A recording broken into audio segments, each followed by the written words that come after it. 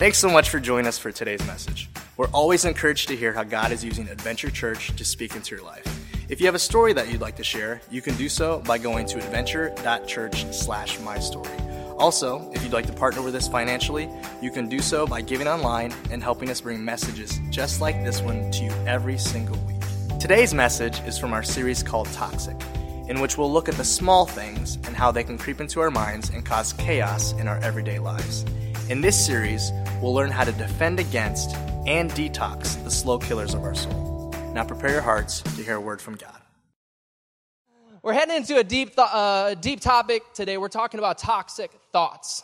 Toxic thoughts. How many of you brave souls would raise your hand up and say, at some point in time in your life, you have thought a crazy thought, right? Yeah, everybody, we're all crazy. Great, excellent, okay.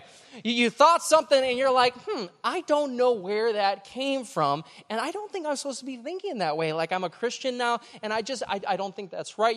Toxic thoughts, okay? And as I was preparing this message, one of the easiest messages that I've ever prepped, because if you Google search toxic thoughts, what you will find, the very, very first search result, organic search, okay, not the paid ads, okay, I was a local search marketing expert, okay, back in the day. The organic search, you will see an article that says the 12 toxic thoughts that you need to get out of your life in order to live a better life, okay? And so I thought, boom, I'm just going to bring that to the table. We'll run through them, okay? It's going to be kind of overwhelming, but I think that's what pastors are supposed to do. They're supposed to build up so much stress and anxiety in people's lives in the first half so that you know you need Jesus, okay? So let's you've already got those up there, okay?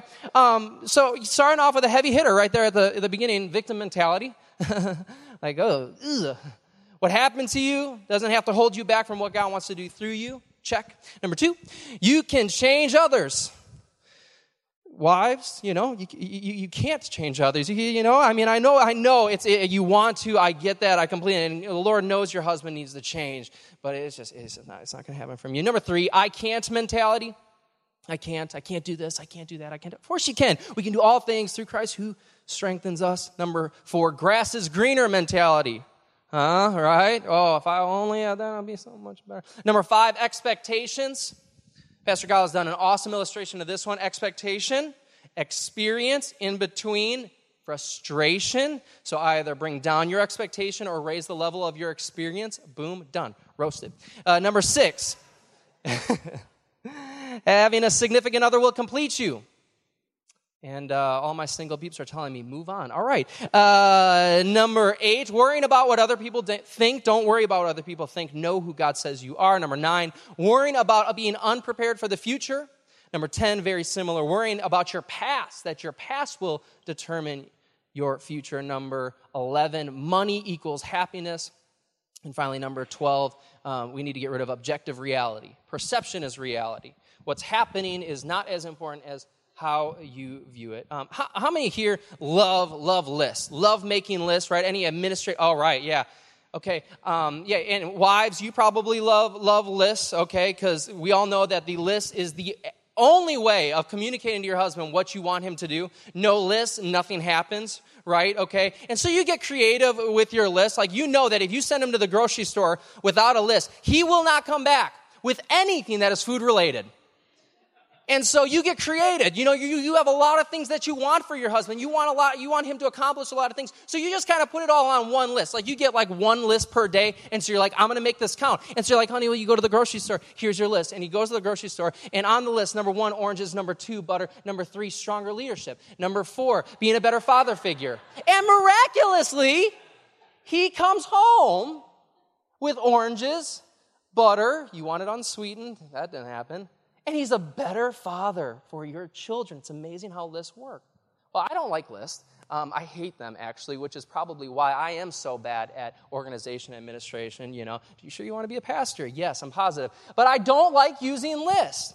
And I especially don't like that list. Because, first of all, it's 12 points long.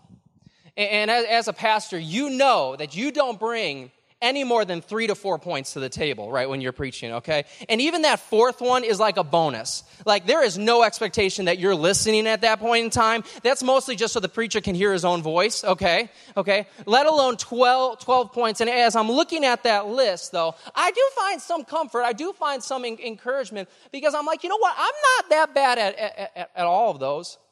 Like I'm, 3, 5, 8, 9, 10, 11. Like those aren't too bad. I kind of feel like I've got some strength in those areas. Those seem pretty good. I'm really strong in those as long as I don't try to work on 1, 2, 4, 6, 7, and 12. Like I'm really like I don't have a problem with that as long as I don't try to fix something that I do have an issue with. Parents, this is like, getting your 3-year-old ready for school. They don't go to school at 3. I'm not a parent, so I don't know what I'm talking about. Yank this guy. All right. Who asked him to preach? And we're paying him. No, but it's like changing your 3-year-old, right? You get the shirt on, the pants on, you go for the shoes, you're losing the shirt, right? For those of us who have not yet made the mistake of having kids, I'm just kidding. For those of you, I joke about this all the time, but you watch. I'm going to have like 6 to 8 kids, okay? And for those of you who know my girlfriend, you are laughing at her right now. Hope we still get to go out to lunch. No. For those of us who don't have kids, maybe this reminds you of a little game that you used to play at the arcade called Whack-A-Mole. Whack-A-Mole. You know this game? I used to play this at the arcade. I don't play it at the arcade. You don't go, when you're 28 years old, you're not allowed to go to the arcade by yourself on Saturdays. That just looks weird. Like, what'd you do? I went to the arcade by yourself? Yeah, I think that's illegal. I don't think that's, that's just strange. But I used to play this game called Whack-A-Mole, and Whack-A-Mole is this awesome illustration that no matter how hard you hit, and no matter how fast you are, there are always going to be problems. Right? You can go and brag and say, I scored, 100,023, points on Whack-A-Mole, but there were still moles coming out of the machine when you got done. There were still problems, and that's how I feel about my toxic thoughts a lot of times. Where I go and I've got my hammer, right? Don't play Whack-A-Mole with this. You will get kicked out because you will break the machine. This is a 16-ounce hammer. News to me, I guess I'm not like a construction type, that they weight the hammers, right? I guess so that you can have more force coming down. And I've also left the stickers on it. Because kids, you buy hats and you leave the stickers on, that. Is that still cool? And so I left the stickers on my hammer, okay? But with my toxic thoughts, I grab my hammer. And it's like, okay, I can deal with this stuff. That victim mentality, what someone did to me is not going to deter me what God wants to do through me. And so wow. Okay. I'm going to move towards, grass is not always greener. No, the grass is greener where you water it, right? Thank you, Justin Bieber and Juicy J for that quote. Okay, and you wind up, pop. Perspective. Oh man, if I could just change my perspective, I would see the purpose in the season and swing and a hit. But as soon as I hit that last thought, all of a sudden, I see in the corner of my eye, beep, right? Because that's the sound that Whack-A-Mole. That's a really, really fun sound to make, and I think it would lighten everybody up here if we all just did that. So we can just make that noise real quick. On the count of 3, beep, 1, 2, 3, beep. Don't you feel so good? Your kids love you. Yes, exactly. Your children are like, my parents are so cool. Okay, but all of a sudden, I see my past. My past coming up. I thought I dealt with that. I thought I took care of that. Okay. And so I swing and I say, no, my past will not hold me back from the future. Okay. Oh, but then all of a sudden I see my money struggles, financial struggles. Okay, no. Money can't buy me happiness. I know it can buy me a boat and it can buy me a truck to pull it, but sorry, my unchurched friends listen to secular music, okay? And I begin to swing away. No, I can do this. Significant other, God, this one's your fault on those thoughts, right? If you would have just given me a wife, we would have dealt with this a long time ago, right? Oh, God, and I'm just swinging and it's this exhausting game until all of a sudden, boom, game over, And you got a high score and you did a really, really good job, right? Check on my report card, right? But there's still a problem. There's still problems all around. And so this is what we do. This is what we do. We just simply get a bigger hammer. And yes, this is a Thor hammer. No, I did not own it before yesterday, okay? I purchased this solely for my illustration, okay? I don't just have Thor, hammers, lying around for my self-esteem, right? Where it's just I feel like I can't do it today. I can. All right, let's do this, okay? No. We get a bigger hammer. We get a bigger hammer by going to church.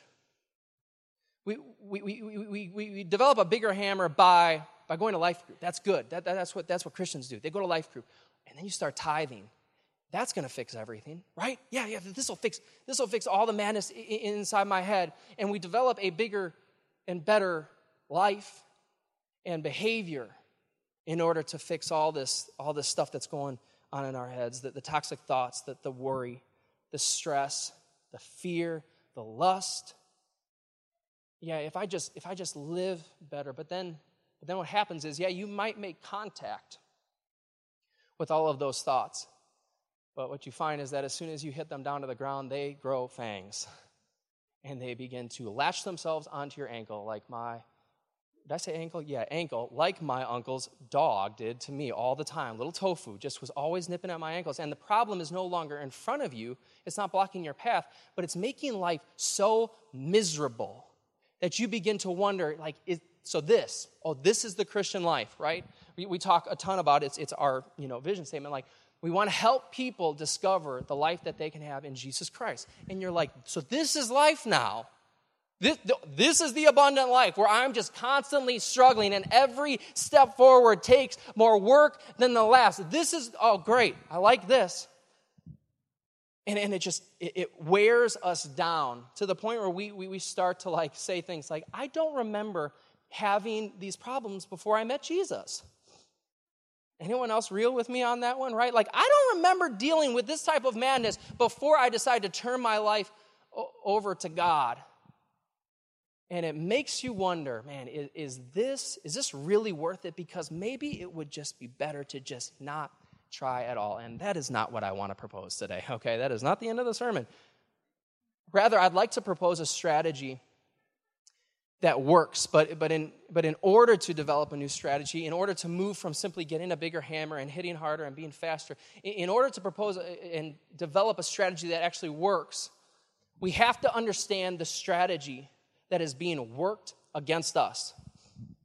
So if you have not yet figured it out, there is an enemy, Satan, the devil, Diablo, okay, however you want to call him. There is an enemy that is trying to derail your destiny, that is trying to hold you back from what God has in store for you. And he's been working this strategy against you since the very, very beginning of time. Go with me if you've got your Bible or your smartphone. You can find it on the app. It will be up on the screen here in just a second. We're going to go back to the very beginning of the Bible, Genesis chapter 3, and check this out. Genesis chapter 3. For those of you who did not go to Christian school for 13 years like I did, I'm going to summarize creation. So God speaks everything into existence, the world, everything that we see, the earth, the trees, the birds, the light, the heavens. And most importantly, he breathed life into man, Adam and Eve. And so he pulls Adam aside and he's like, hey, buddy, we need to talk about a couple things, okay? Kind of ground rules of the Garden of Eden, okay? We got a good life here. This is amazing, is it not? And Adam's like, I love this. Yes, who is that? I like her, okay? And he begins to walk him around the garden. I imagine he's like, hey, you can eat from whatever you want here. Anything. It's so good. It's so delicious. There is so much here for you, okay?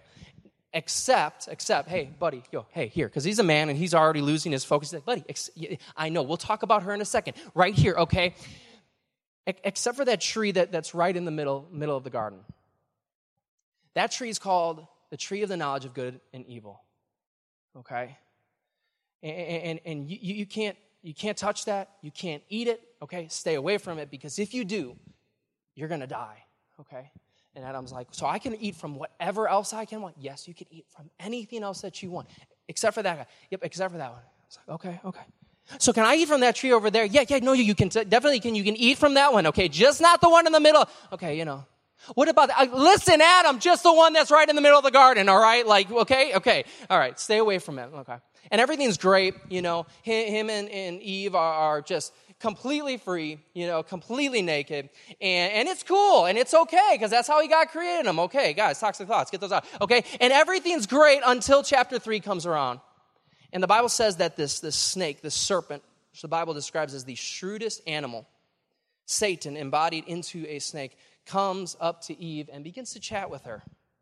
In verse 1, chapter 3, verse 1, and he gets right to the point, and he looks at her and he said, Did God really say you must not eat the fruit from any of the trees in the garden?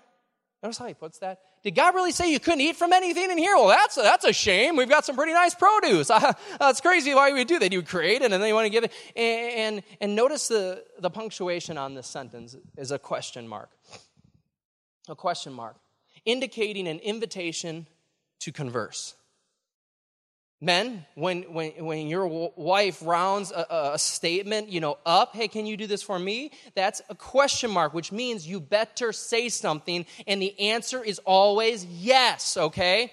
And so he's trying to engage her in conversation, and spoiler alert, there are some conversations that we're just never meant to get into. Like there are actually conversations where our best interest is just to stay away from it. I'm talking to Facebookers. I'm talking about like where there's conversations going on and you want to know what? It's actually not going to do anyone any good to get into it and share your thoughts. Okay, but Eve, she likes to chat. And so she looks at the serpent and she says, well, of course we may eat from fruit of the trees in the garden. She replied, it's only from the tree in the middle of the garden, she points to it, that we're not allowed to eat. God said that you must not eat it or even touch it. If you do, you will die. And at this point, we're giving her like a golf clap, right? Right? Like, good job. Yeah, that's what we do. Like when the liar comes up here and starts talking trash about our God, what do? We hang on what God said. And we quote it right in his face. And you tell him, no, this is what God said. And we're not supposed to eat from that one, okay? And that's so good. That's such, like, she is casting an awesome just manual for us when it faces stuff like that, except for the fact that she doesn't leave the conversation at that point. She stayed. She remained there. And the serpent looks at her and says, no, you will not die. Which is to say, God is a liar. You're not going to die. I know that's what God said. No, that's not. God knows that your eyes will be opened as soon as you eat it, and you will be just like him, and he doesn't want that. He is a selfish God. He is so proud. He does not want you to be like him. And he knows that if you eat that, you'll be just like him, and you'll know both good and evil. And here we see that a simple question regarding the details of what God said transforms into this blatant speculation about who God is. And Eve is done for. Verse 6. The woman was convinced. She was convinced because she saw that the tree was beautiful and its fruit looked delicious. It appeared to be good. And she wanted the wisdom that it would give her. A couple things that we've got to point out here in this story that will help us get a better grip on the strategy that's being worked against us is number one here, is that the serpent did not plant the tree. The serpent did not put that tree in the garden. Do you know who did? God did. Which brings up kind of a startling question about our God. Like, why would God put a potential problem in the middle of the garden? Why would he create an option for us to sin and fail? I don't know about that one, God. You might have wanted to look at the blueprints. That one might not have been on there when you built the Garden of Eden. Why would he create an option? And the answer is this, is because more than anything, God wanted and he still wants genuine and real relationship with you and me. That's why he created us. Unlike any of the other creation that brought him glory, we were the one piece of his creation that he wanted to relate to. And you can't have relationship unless there are other options. Then it's not relationship anymore. That's called a robot. Husbands, I know that you think you just cast a spell over your wife and she just had no choices when she picked you, but actually she had a lot of options. And for your benefit, she picked you. We don't know why, okay?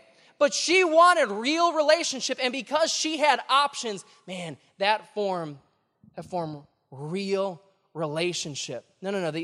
the enemy, the devil, the serpent didn't go and plant the tree. He doesn't create the chaos. He doesn't create the thoughts. But what he does seek to do is to pervert the purpose of the creation. What he does try to do is manipulate the way that we were supposed to work, the way that we were supposed to operate.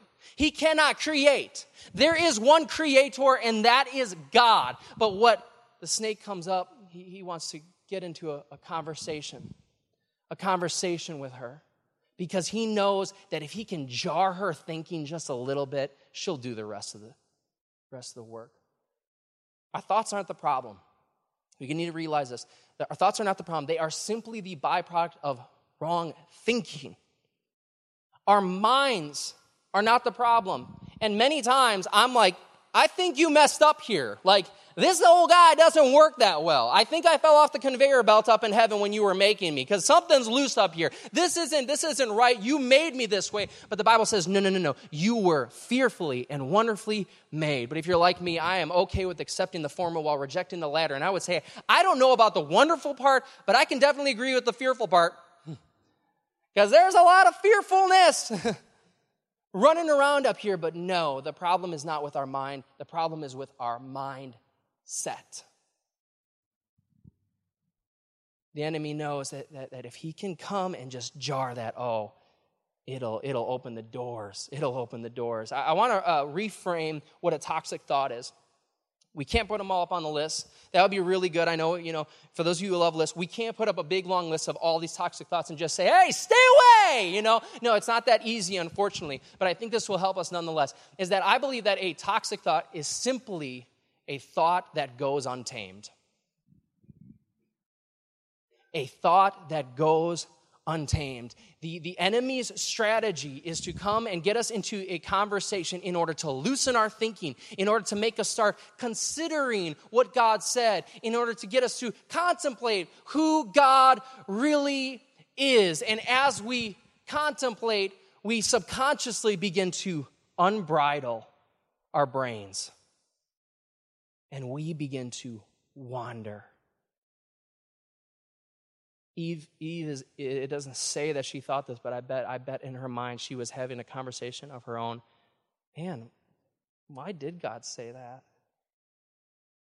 And all of a sudden her mind that was so firm on the truth of who God is and what he said, all of a sudden starts wandering.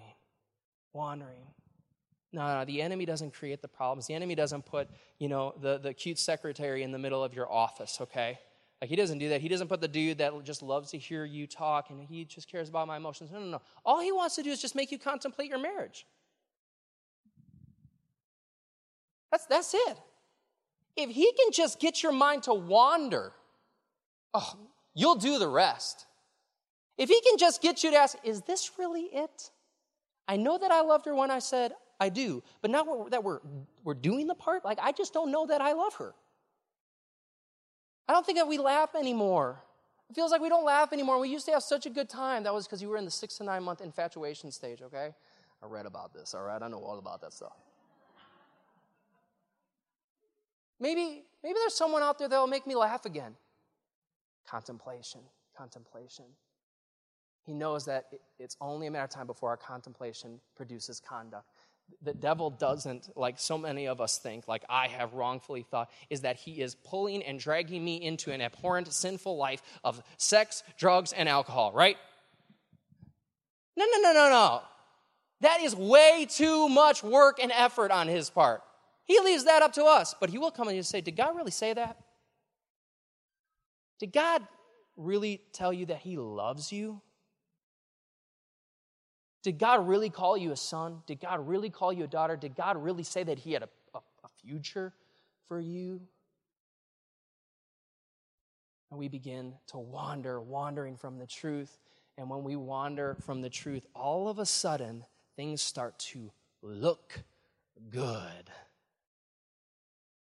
All of a sudden, those things, the option looks so delicious.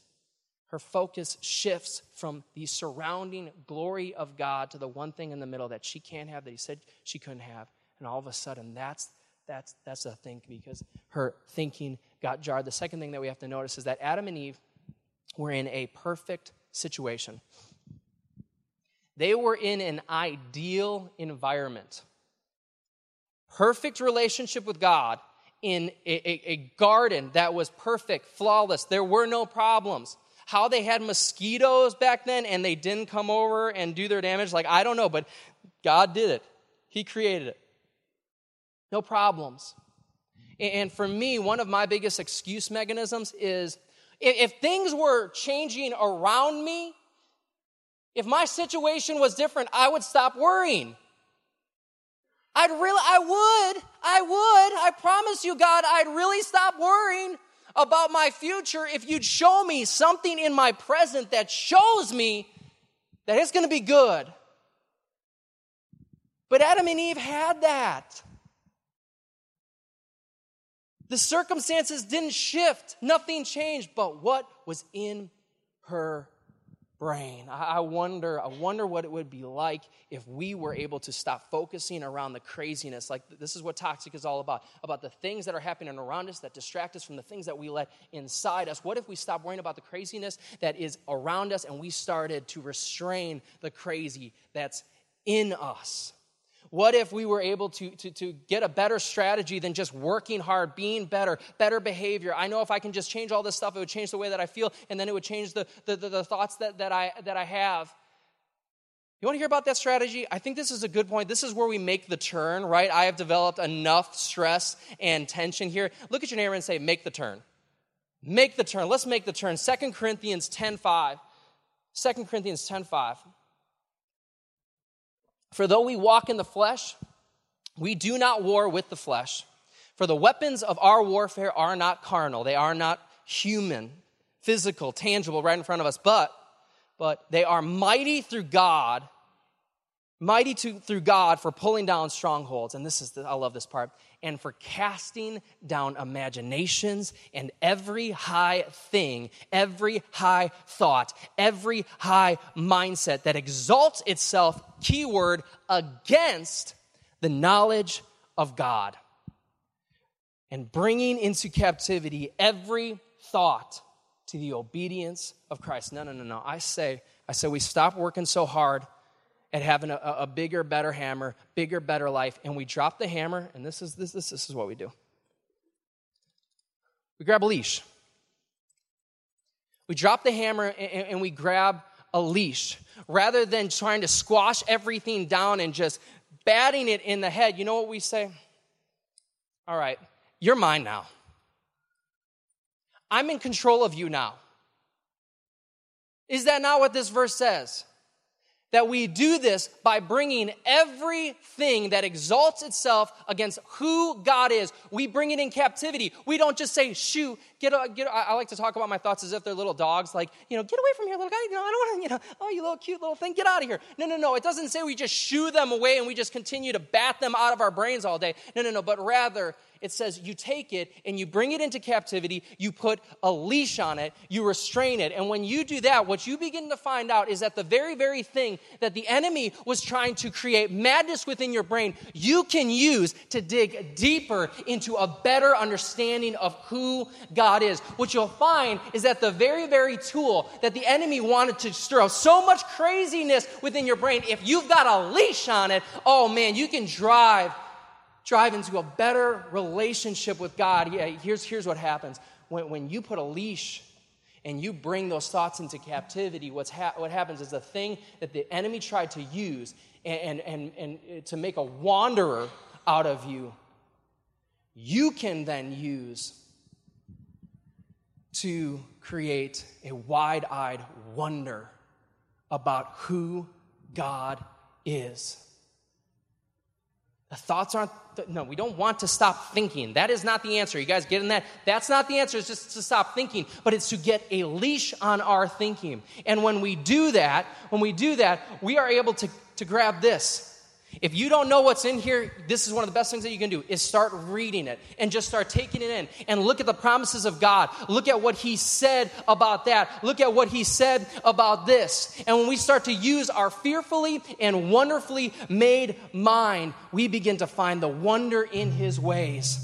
Oh, what if we restrain the very things that stir up worry into us, and we restrain them, put a leash on it, and we made them work for us? As we say, I want to know God better. You want to know how you do that? You start using your thinking to go after it. You start wondering about who God is. Oh, God, I wonder who you are. I wonder what you say about this. And what's awesome is this gives us so much power, because then what happens is we start to unleash God's truth against the thoughts that come against our minds. And we begin to say, I know that I don't feel like I have peace, but this says that you can give me peace that is beyond anything that I can ever experience in this planet. And so until I feel it, I'm going to believe it. I'm holding to it because you said it. I know that my future looks uncertain and my present looks a little bit shaky, but I know that you're the one that holds a future. You were with me yesterday. You're with me today. You'll be with me tomorrow. This is what this says. Oh, God, I don't know how you're going to provide in this situation. Oh, God, I need your provision. And to be completely honest, God, I think that I'm going to need a miracle. Ooh. This is a good God to go to about miracles. God, I feel like I'm in a desert. I feel deprived. I feel thirsty. God, but you said you would never leave me or forsake me. And so here's what I'm going to do, God. I'm going to set my mind on the realities of heaven. Colossians 3:2, set my mind on the realities of heaven. Heaven is not just simply a place, a weekend getaway, okay? When you think of heaven, do not think of sandals, okay? You are cutting it short, all right? No. Heaven is not just a place, but it is a place of having perfect union with God's presence. And we begin to set our mind on the reality of heaven, where the Son of God, Jesus Christ, sits at the right hand of God. And do you want to know why he sits? Do you know why he's not standing on the edge of his seat? Do you want to know why? It's because his work was finished. What he came to do, he did. Death is done. He breathed out his very last breath on this world so that we could breathe in the life that gives us victory. That's what he did. I got to throw some points in here. You know that I've got to give you guys some points, okay? Those 12, those were just an illusion. Those were a decoy. I've got 2 points. If we want to have victory over our thoughts and we want to begin to detox our minds, here's the first thing we have to restrain our thoughts. We have to restrain them. Again, leash them up. Grab a leash them up. When those thoughts come into your brain during the week, and it's just like, whoa, I don't know where that came from. I don't like that. No, don't shoo it away. Don't shoot away, because you know what happens when we do that? It comes back with 10 of its friends. You pause. You hit pause right in that moment, and you say, where did this come from? I love how Paul describes it. He says we bring them in captivity, like a prisoner of war, and we begin to question and say, who are you?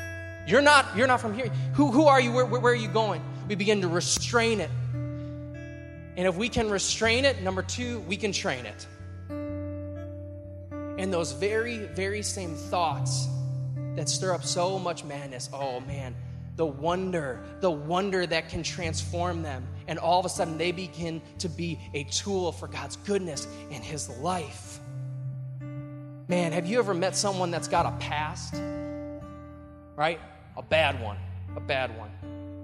And for maybe a long time they tried to shoo it away.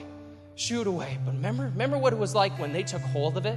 And they realized that my past, all the things that I did has a purpose to show that God still saves, to show that God still changed. And he alters us and he transforms us. Yeah, I've got a past, and you want to know what? I hold it up like this.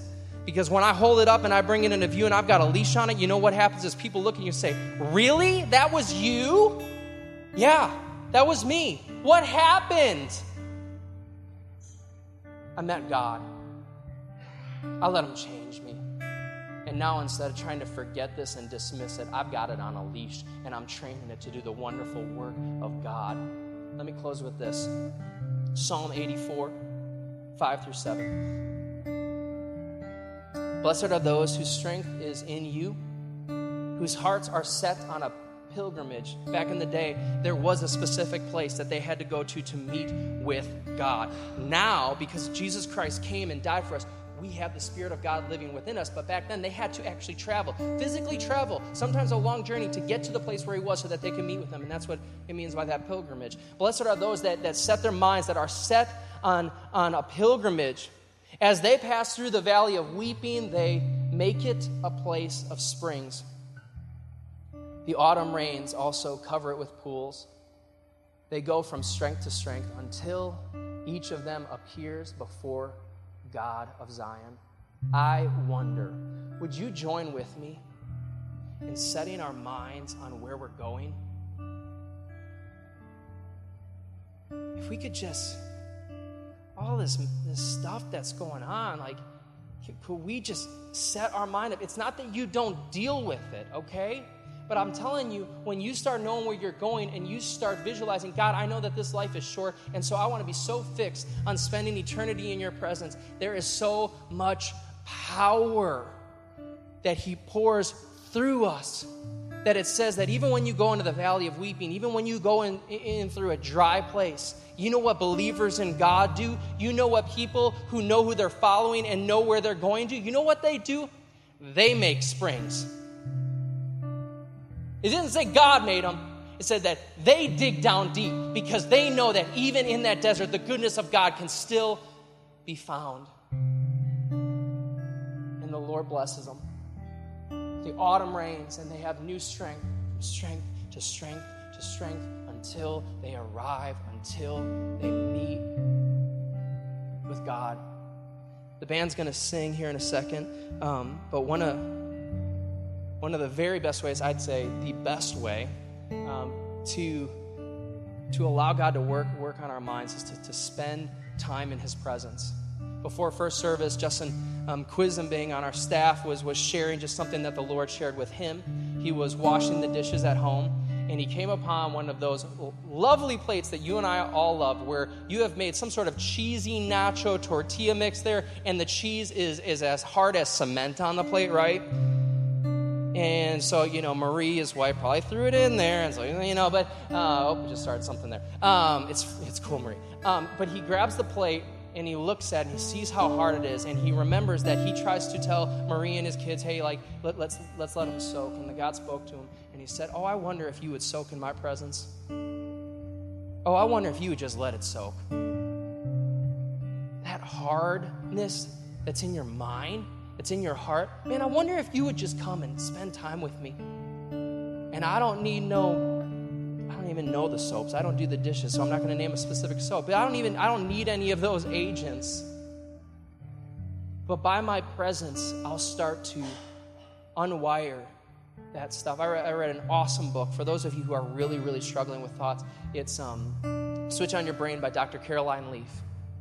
And she walks you through this process of how to detox your brain. And you know what? The biggest thing is just time. It's time in the Word of God, time dwelling in his presence, time talking about who he is, time talking about his promises that he has for you. It's not going and fixing stuff. She doesn't say, you need to go do this stuff. No. You start here in the mind, and you come before him, and you say, God, I've got a whole lot of madness in my mind, but I know that there is magnificent wonder in you. I'm going to fix my mind on you. Would you stand? Everyone stand. Well, what we're going to do is they're going to sing, and here's what I would challenge you to do. I would challenge you to identify those thoughts, to identify that type of thinking that has been holding you back.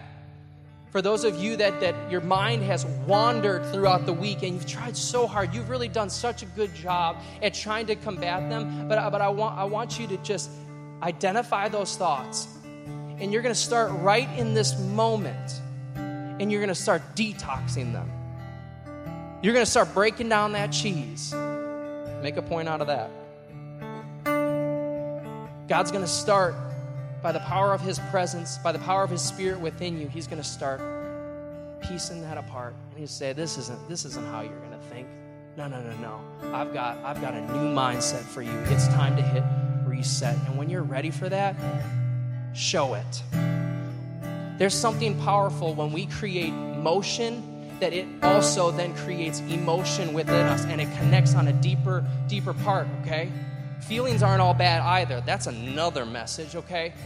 But when we begin to respond physically, for some reason, our physical body is not disconnected from what God does in our heart, and we begin to lift our hands. We say, oh yeah, God, I want you. Oh yeah, God, you're great. Oh God, you bring hope. I don't see it, but I know you bring it. You bring peace, and watch. You do that, and you keep soaking, and you keep staying in his presence, and you watch what God does in your life. Let's sing this.